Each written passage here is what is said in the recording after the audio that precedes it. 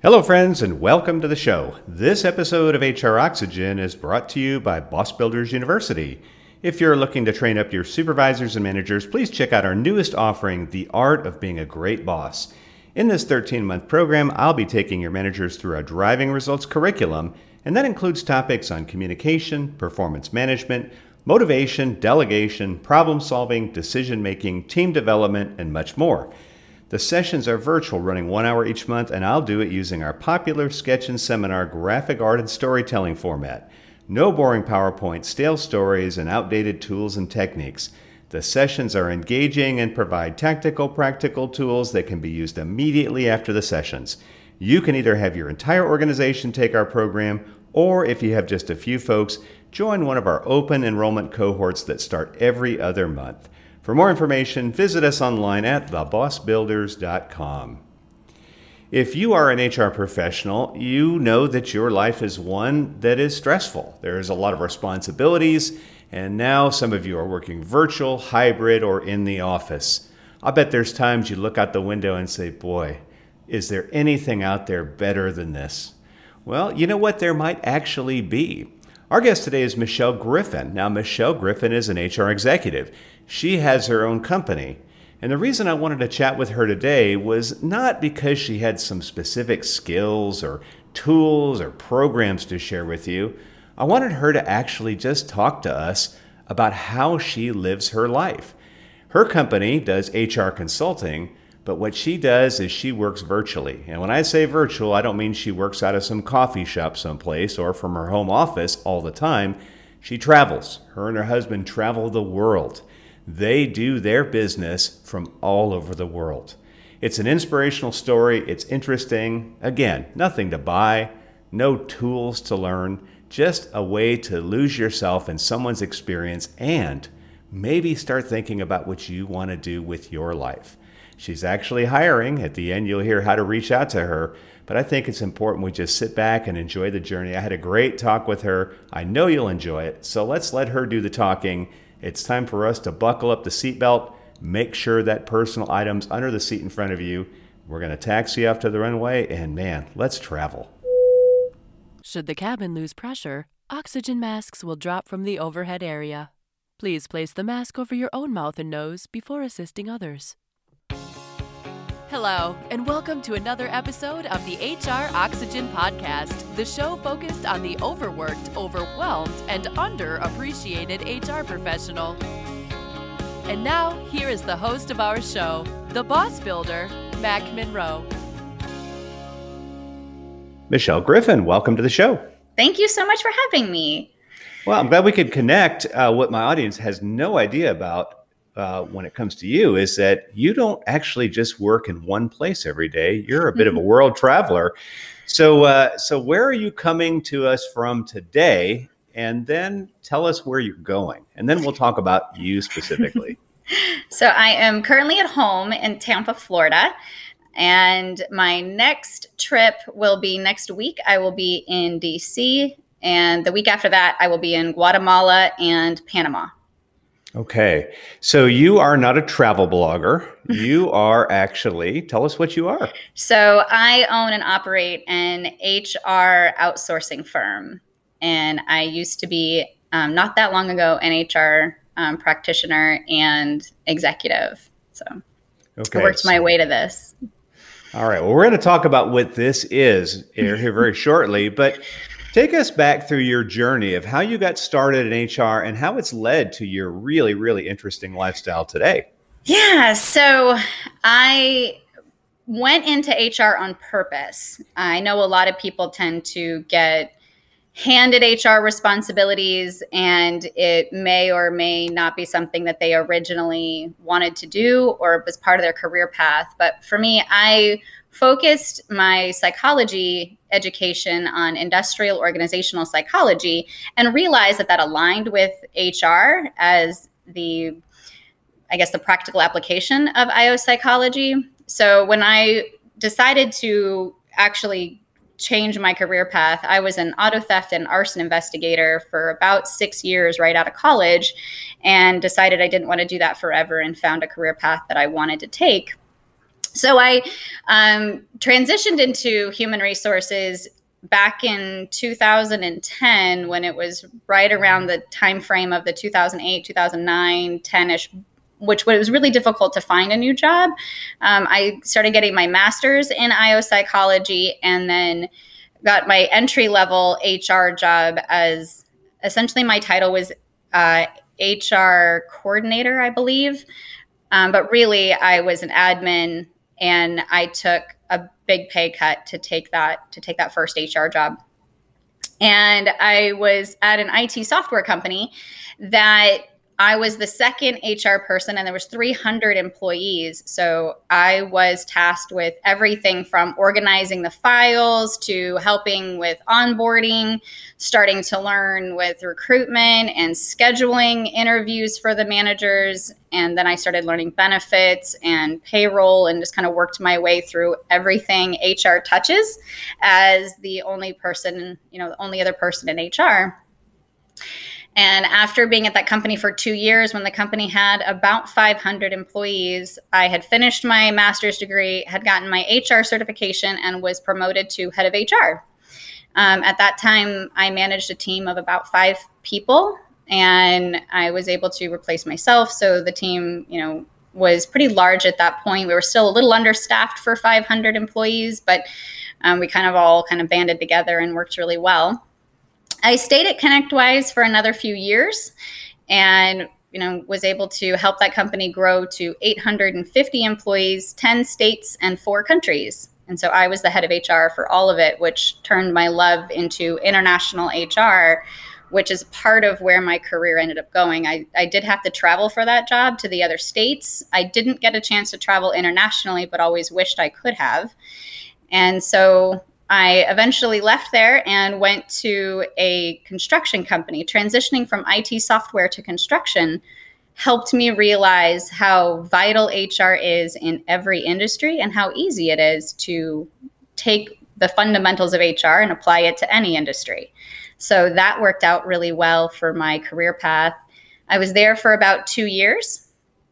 And about a year into that, I had automated quite a few of the processes, took advantage of what I knew from a large company. And I was able to, that company was only 100 people. So going from 800 to 100, I was able to kind of understand, even though I was a team of 1, what was capable of HR and what happens when you utilize the technology to the best of your abilities. So I was not stressed at that job, and I had the mental capacity to take on more. So I went back to school and got my PhD, or started my PhD. So then I started getting a PhD in IO psychology. That was in 2018. And I'm still getting my PhD. I'm a 4th year. So now I'm working on my dissertation, and my dissertation is on the international communication across country borders in a multinational corporation. And so really I'm working on what people do and do not transfer knowledge about back from a subsidiary to a parent company. And my goal is to travel internationally for that research. And now what I've done for work, once I was given the ability to leave that company, I had an amazing opportunity to strategically transition again. I was given a 90-day exit and a retention bonus to stay and train my replacement in order to start my company and leave that company in a really good position. So I basically worked out that opportunity and wanted to work as an independent consultant while I was doing my research. What ended up happening was I started working with small companies that only had about 10 to 15 employees, and I was offering them my HR knowledge in order to just kind of help them build their HR. Instead of helping them build their HR, they actually gave me the opportunity to build their HR and become their HR. And that started a new trend of not necessarily consulting, but becoming a fractional HR executive, which that term had only been used by fractional CFOs in the past.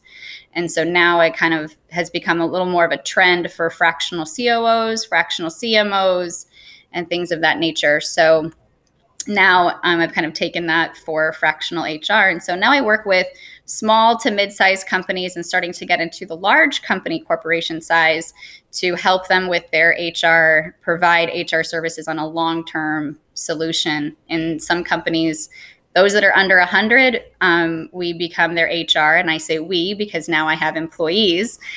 So I was able to kind of keep continuing to sell this solution to small businesses, rather than turn down the work as an independent consultant. I just started a corporation and hired employees.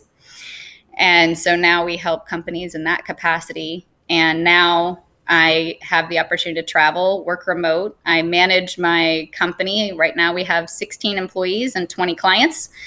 And we're hiring right now, and we're taking on new clients. So I still have a couple of clients that I manage, but I'm moving away from that responsibility, and my employees take over what I used to do. Well, that's fascinating. Well, I want to hear more about that, but I want to go back to something you said earlier. So you graduated with your bachelor's degree in IO psychology, right? My bachelor's is in general psychology. General psychology. Okay. So how did you go from that to tracking car thieves and arsonists? What was that about? Were you actually there with a magnifying glass looking at clues, or were you what were you doing? So as an auto theft and arson investigator, I worked at an insurance company, and I worked closely with the fire marshals, police departments, and special investigators primarily. And I didn't necessarily have to go out and talk to people, which worked out well for me because I didn't have to go out into the field. But what I did have to do was take all of the interviews, and I had to find the red flags and basically work through and recommend how the other investigators should investigate, what they should be looking for, and let them know the initial red flags that I was finding. So if there was, then once the depositions came back, it was me to review the transcripts of the depositions and determine if there was more red flags found, if we were able to have someone arrested and things like that. So I worked, if we did have anyone arrested, I usually had to appear in court. I was deposed several times of being able to be the witness for the company and go to court and things like that. So it was a really, really fun job. And how I got that was back in 2004. And it was much easier to get a job back then.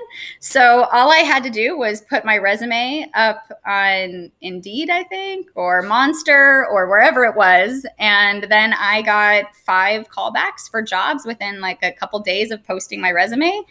And I didn't have a great resume. I mean, I had worked at a handful of jobs through college. And at that point, I was a waitress. And I had worked at JCPenney's, and I had worked at Teletech, which is tracking packages for UPS. So I didn't even have a great resume, but I got picked up by several companies, and Mercury Insurance was one of the companies that interviewed me. And I started off as just working the car accidents and claims. And then I pioneered the auto theft unit for Mercury Insurance when they decided to segregate those types of claims. So tell me, what is a red flag for when you investigate arson? I don't know, I'm going to tell the secrets. So yeah. I think some of I'll give people ideas of how to get away with stuff. I don't want to divulge. I don't want to create more crime than we already have. But, I mean, are there, so I won't ask you specific, but are these very predictable type of things, yes, or are these way out in left field? There's very predictable things to look for. We will ask people for their phone records. We will ask people for, a lot of it is their financial records, if they are any outstanding bills, or if they're behind in car payments. So we're looking for motive, but also making sure that their story aligns with the timeline with information that we gather. Okay.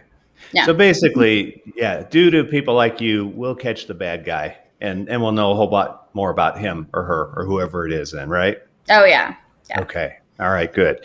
So you've got a very, very interesting background that leads you to a lifestyle that I guess is a little bit like maybe a Tim Ferriss, right? The four hour work week. You're obviously working way more than that, but you are traveling, and I think you are we are living, not me because I'm too old for that kind of stuff anymore. But somebody else who's listening now, this is a lifestyle they dream about, right? It's just you and your husband, and you guys travel to amazing places, and you still do your business. So tell us more about that. Yeah. So it kind of started even before I became the owner of the company as a consultant. We were traveling even when I was an executive.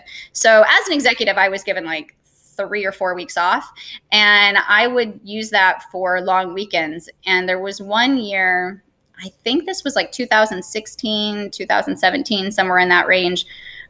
We traveled, I want to say it was about 20 times in one year. And we had decided, not we, my husband decided he wanted to travel more. And his definition of more was traveling, maybe 26 times. And so that would have been like every other weekend. Well, we didn't keep track of when we left. And at the end of the year, we did a look back and calculated it all. And we traveled 46 times in one year. And how we did that was pretty much leaving on Friday afternoon and coming back Sunday night. Now that sounds exhausting, but we loved it. We would get on a plane for about 2 to 3 hours. So for us, in being in Florida, we could travel Vegas is 4 hours. My sister is in Chicago, Milwaukee area, and that's like a 2.5 hour flight. DC, and kind of like that far north is about 2 to 3 hours. We could also start to travel to Central America, South America. So we started doing that as well.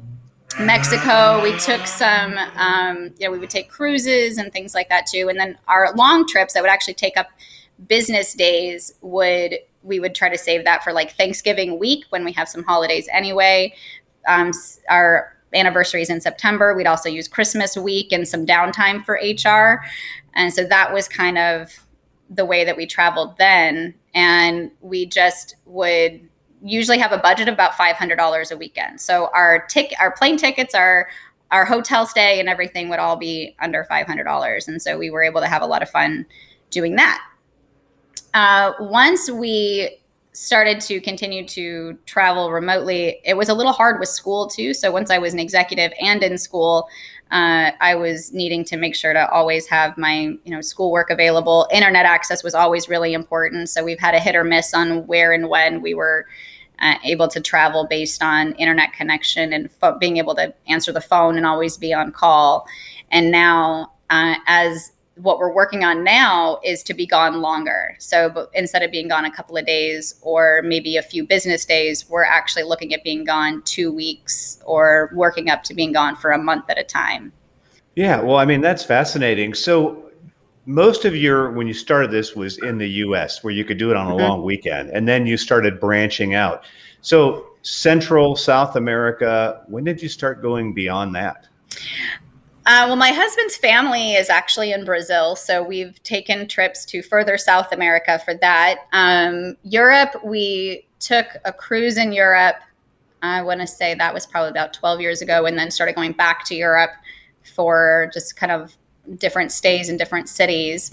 And then once we decided we could be gone longer, then, the year of COVID, we actually had a month in Portugal planned. And my husband's first language was Portuguese. So we're pretty comfortable at anything Latin based. And I can kind of pick things up. I have a couple years of Spanish behind me, and I kind of pick it up the longer we stay somewhere, and then I kind of forget it for a little while. But yeah, so that's kind of been our goal, is to go places that, once we're over in like the Schengen zone of Europe, we can travel within our 90-day zone, of our limitation of the Schengen visa. So that's kind of where we've started to figure that out and be able to just stay longer and work remote, and getting in the habit of working remote in different time zones. So we still kind of tend to work in the US Eastern time zone. A lot of our clients are in this time zone. Some of them are in the California Mountain Time. Some of them are in the Arizona time, which doesn't observe the time change. So we kind of have to keep a lot of that in mind as we move throughout the world and where we're at versus where they are. So what kind of support team do you have? I mean, are you booking all this travel and all this, or do you have somebody that helps you with that? No, my husband does it all. Does he? So yeah, we ended up franchising a travel agency because of that. So now we can book travel for our friends too, or our employees or clients or whatever we want. But we did that for fun and to have the ability to use the travel agency for what we do our travel for. But it's not a huge business line that we seek to get seek to have a profit line from. Okay. So when COVID did all its restrictions, you said you were in Portugal for a month. Was that in the middle of it, or did you get caught when we never got to go? We had to cancel everything. Okay. So what did you do when you had to stay home? How long did you not travel for?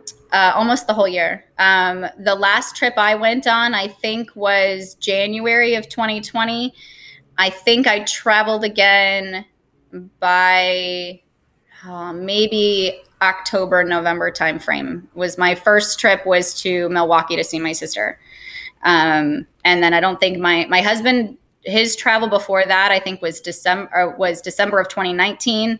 And I don't think he traveled until December of 2020. So okay. he didn't travel for almost a year. So how did that work for you, being someone that really looks forward to something like that? What did you go through like the period where you were getting antsy and then resigned to it? How did it flow for you? We started saving up a lot of travel points and perks and things like that. So it gave us something to look forward to. So with using, having the company cards and using the perks from that, then we were able to just accumulate points and then plan trips. So we've planned Portugal again, and we've planned a few other trips so that we kind of have something more to look forward to. But we started traveling again at the end of last year. So once we started traveling at the end of 2020, we haven't really stopped. So we still travel a couple times a month now. So this year, I can't even think of everywhere we've been, but I know at this point in the year of it being mid-July, we've already been to Vegas twice. I've been to Milwaukee. I've flown my sister here. I'm trying to think. There's a few other places that we've already gone. So it's, we went to New Orleans. We took my husband's aunt to New Orleans. So we've already done a few things like this year. So we've tried to keep our kind of the travel thing going. That's good. So have you noticed then, aside from having to wear masks in the airport and on planes, have you noticed that the travel experience is what you remember from before COVID, or has it changed radically, aside from just the prophylactic things that we have to go through now to fly? It's getting better. I was in New Orleans and I was in Vegas the moment that those those provisions were cleared. So we watched them take the 6-foot sticker marks off the floor in Vegas, and we watched them take down the signs of, no entry into hotels and restaurants in New Orleans. So that was really kind of neat to watch how those different cities were opening up, and what was considered a mask mandate one day literally was not allowed, not required the next day, and how people were enforcing that. So I think it's more about where you go and the travel to get there. International is starting. Obviously, a lot of people are trying to figure out how to navigate international to get COVID tests in and out of countries, have your vaccine card if you're getting vaccinated or not, and which countries are allowing you in and out.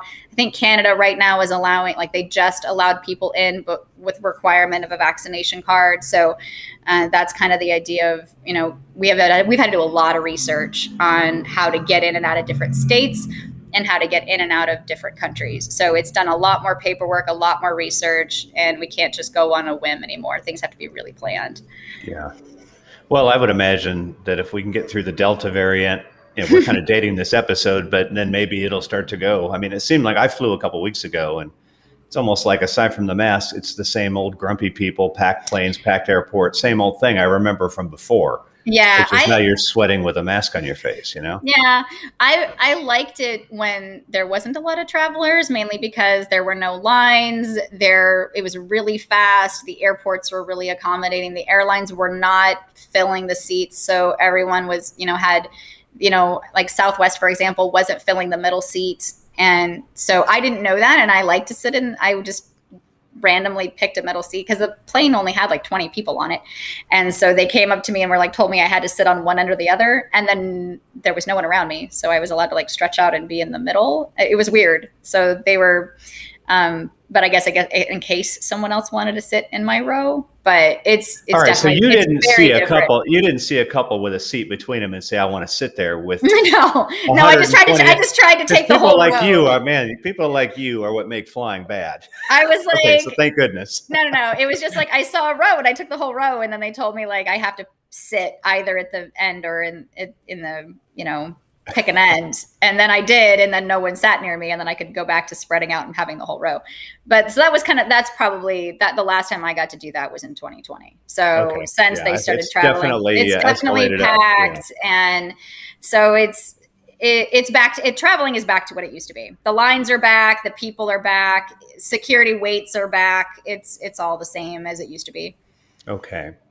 Well, let's talk about now, because here's why I wanted to talk to you, because our audience, many of them are the traditional HR professionals. They're kind of chained to the desk. And now many of them are working virtual or hybrid. The bottom line is they're still chained to the desk.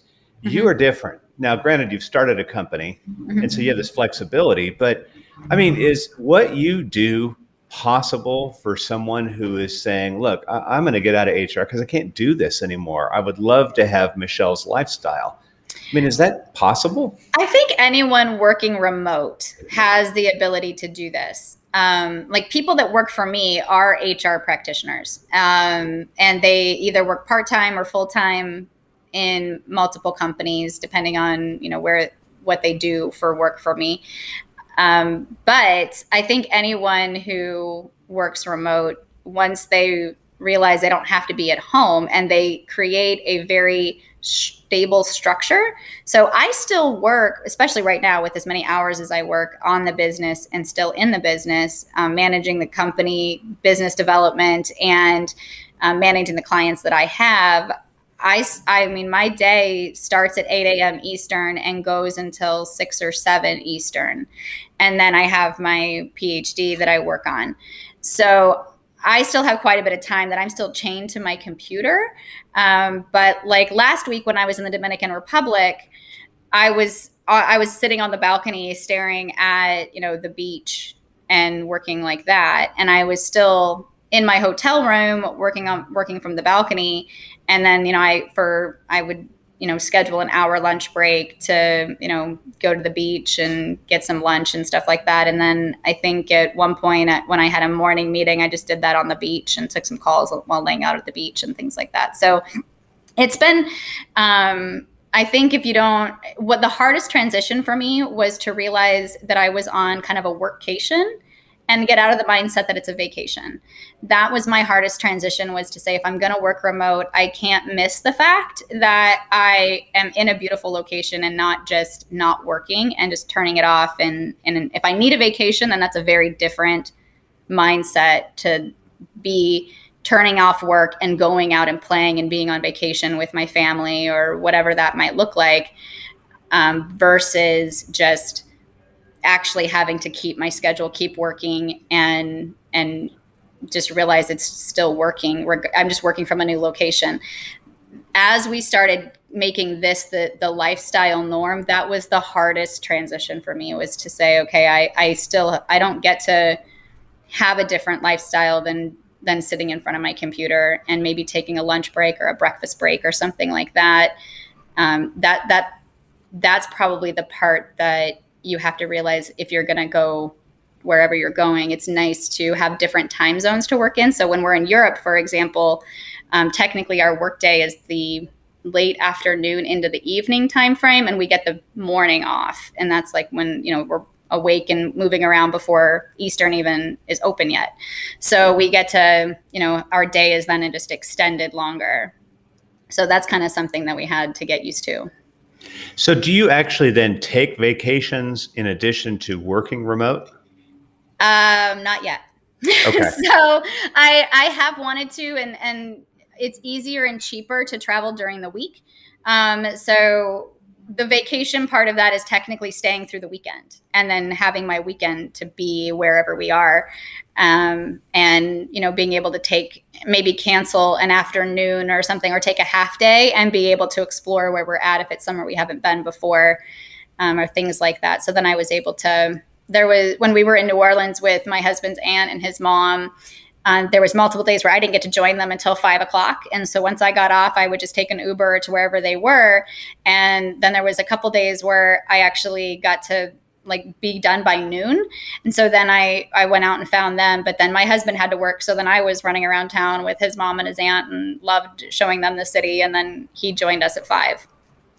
So, or maybe 6. It was a little bit later than by the time he joined us. So, which was nice. We got to do the haunted tour that he didn't want to go on, and we got to do some things he didn't care to do. So that was really nice. But that's probably the harder part of saying, okay, if we're going to go take a vacation, then we have to go somewhere that we know is going to be very, very much a vacation and that kind of thing.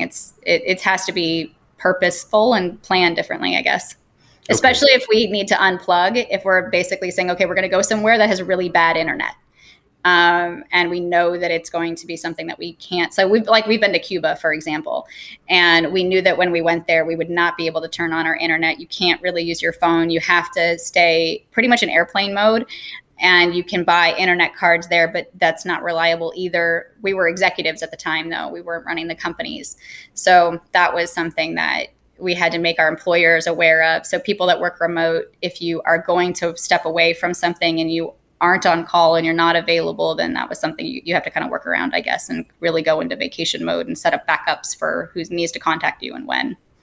So how does it work, for example, when you are in let's just say you're in Europe and something is really pressing from the company that's a client of yours, and by the time you get it, they're already asleep. I mean, what does a time lag do to running a company? So typically if something is client urgent on my side, I have people that monitor emails for me. So someone can call me or get my attention if something is that urgent. If it's client based, then typically I have someone else assigned to working the client. And so unless it's for me, it would be more of a business deal. Something is going through from a business development side and there needs to be an answer and we're going back and forth on some things, and some of that can be delayed. I think there's also the support system to put in place. And so when we are remote, I let other people know, monitor this for me. Or if I'm busy, it happens a lot more when I'm busy and just in meetings and not able to answer my email. So I will tell my executive assistant, monitor this email for me and call or text me when you see a response. That happens a lot. So you are getting your PhD, you're in year 4, so you've got a little bit of time. You're working on your dissertation now, and then I guess you defend it, and then you get awarded. So is that going to change your business at all? I think so. I hope so. So my focus with it being international, we're already starting to dabble in some international work. We do have a couple clients that are based out of Canada, and I am talking to some companies that are in Europe. So the idea would be to have an international presence from the HR outsourced and fractional HR solution. Okay. And then I guess the next question I have is, what is probably the best place you've ever been? Because I'm sure the audience wants to know, you've been to a lot of places. What's been the best place? And then let's follow that up with the worst place, and why for both. My favorite place is Cartagena, Colombia, in the old city, in the walled city, mainly just because I also love New Orleans, and I really enjoyed Cuba. So Cuba, Cartagena, and New Orleans were all built around the same time frame by the same people, by the Spanish-French Revolution kind of concept, and they were the trade route. So that triangle was the trade route for them. And so they all look very similar, and it's really fascinating to go. You could literally close your eyes in New Orleans, Cartagena, and in Havana, and open your eyes, and other than different states of repair, they look very, very similar. And it's the culture and the food and the exchange rate is really good there. So Cartagena has been one of my favorites.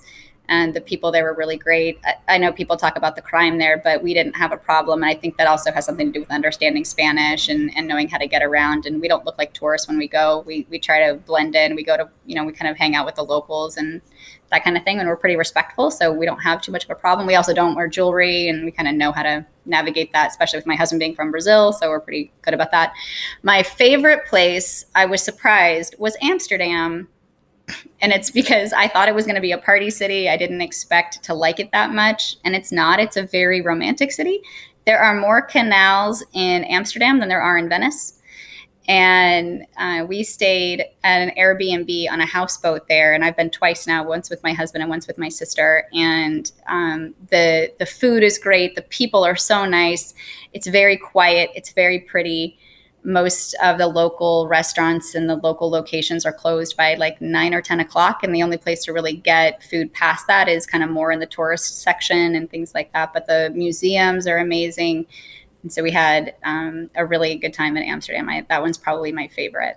And the Heineken brewery is really cool too. Great. So yeah, those are my favorites, I think, so far. So I do desire to go to Antarctica. So I have a goal to go to all 7 continents. Apparently so, yeah. I've only been to technically like 4, I guess, or 3. So North America, South America, and Europe so far. I haven't been to like Asia or Australia, and then I want to throw in Antarctica. So, well, hopefully we'll start ticking off some of those. Well, hopefully you get to Antarctica before it turns into a desert, that's that's the plan. So then the worst place. Oh, the worst place. Probably downtown Panama. It's extremely dangerous. It is probably one of the most dangerous places, if I had to guess. I mean, of places you're allowed to travel, because obviously there's places you are so dangerous you're not allowed to even travel to. But when we arrived in our hotel, there were armed SWAT guards outside of our hotel, and they are outside of every hotel. They monitor, they walk inside the lobby. He happened to like press my elevator button because he was already there. So yeah, you cannot walk the streets there. It's really inexpensive. Like you can definitely stay at like the Waldorf Astoria for like $80 a night. So there's a lot of really nice hotels, but it is very dangerous. One of the nice things was Uber does have an English option. So if you can take cars around, it's pretty easy to catch Ubers, and we didn't have to change our app or anything like that. But yeah, that one was probably the scarier parts. We did get to go to the jungle in Panama, and that one was nice. So once we got out of the city, it was a nice place to be. Well, your lifestyle, I'm sure, is appealing to many of the folks who are listening right now. So last thing I want to ask you, and then we'll let you go because you're a busy person.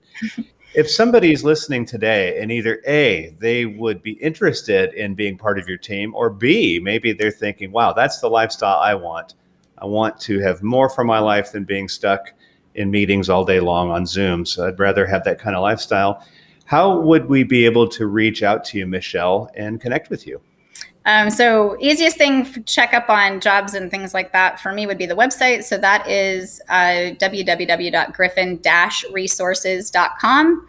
And to reach out to me is michelle@griffin-resources.com. And my direct line is 813-728-6677. Wonderful. Well, Michelle, thank you for taking 30 minutes out of your really busy schedule to chat with us. It was fun seeing your cat crawling around behind you there trying to get in the picture. Obviously, this will be audio only, so you won't get to, but we really appreciate your time and just applaud you on having the courage to break the chains of HR. Thank you so much for having me. Hopefully people get inspired by this. Thanks for tuning in to another episode of the HR Oxygen Podcast. We hope you found something today that will relieve your stress, feed your soul, and pump you up to face another day. At Boss Builders, we want to let you know that we appreciate the hard work you do every day as an HR professional. And, as a reminder, always make sure to adjust your own oxygen mask before attempting to help those around you. Be well.